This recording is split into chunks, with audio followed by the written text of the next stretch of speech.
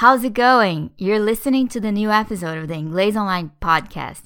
Download the Inglês Online app at the Google Play Store or the Apple Store. Search for Inglês Online Ana.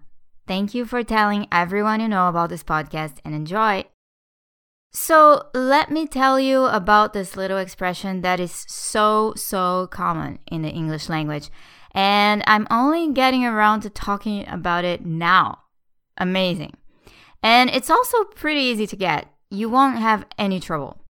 However, that doesn't mean you immediately start using it all the time. You might do so, but it usually takes a bit of listening for a new language to get in our heads so that it will come out easily when we open our mouths and want to express those things. So here we go. You know when a situation gets out of control. That's pretty much it, you guys. If something gets out of hand, that means it's getting out of control. However, it doesn't necessarily mean someone was controlling it and lost control. Very often, it just means something became excessive. It became too much, to the point where it was no longer acceptable or it started to get in the way of other people's well-being, for example. A party can get out of hand. In fact, I have some experience with that.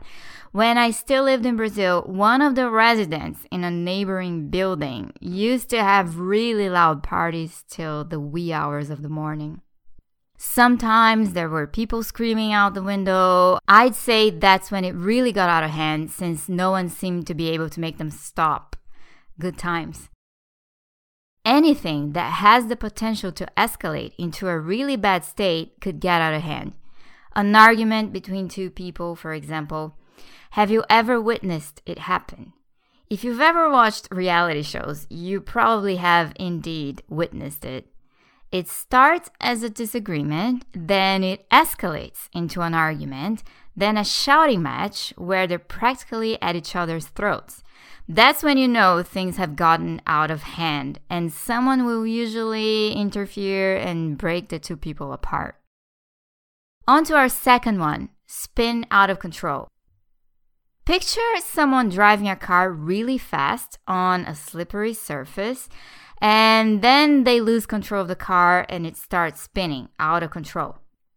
That's a very concrete way to use this idiom. The car spun out of control.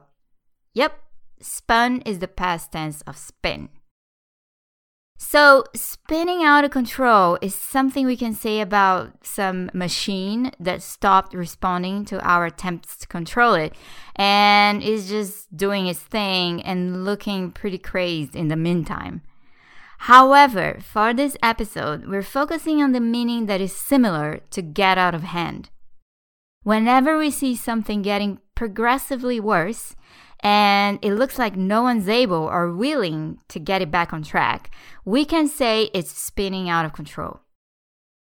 For example, some people feel like they obsess about things and think about it way too much, but they can't seem to control their thoughts.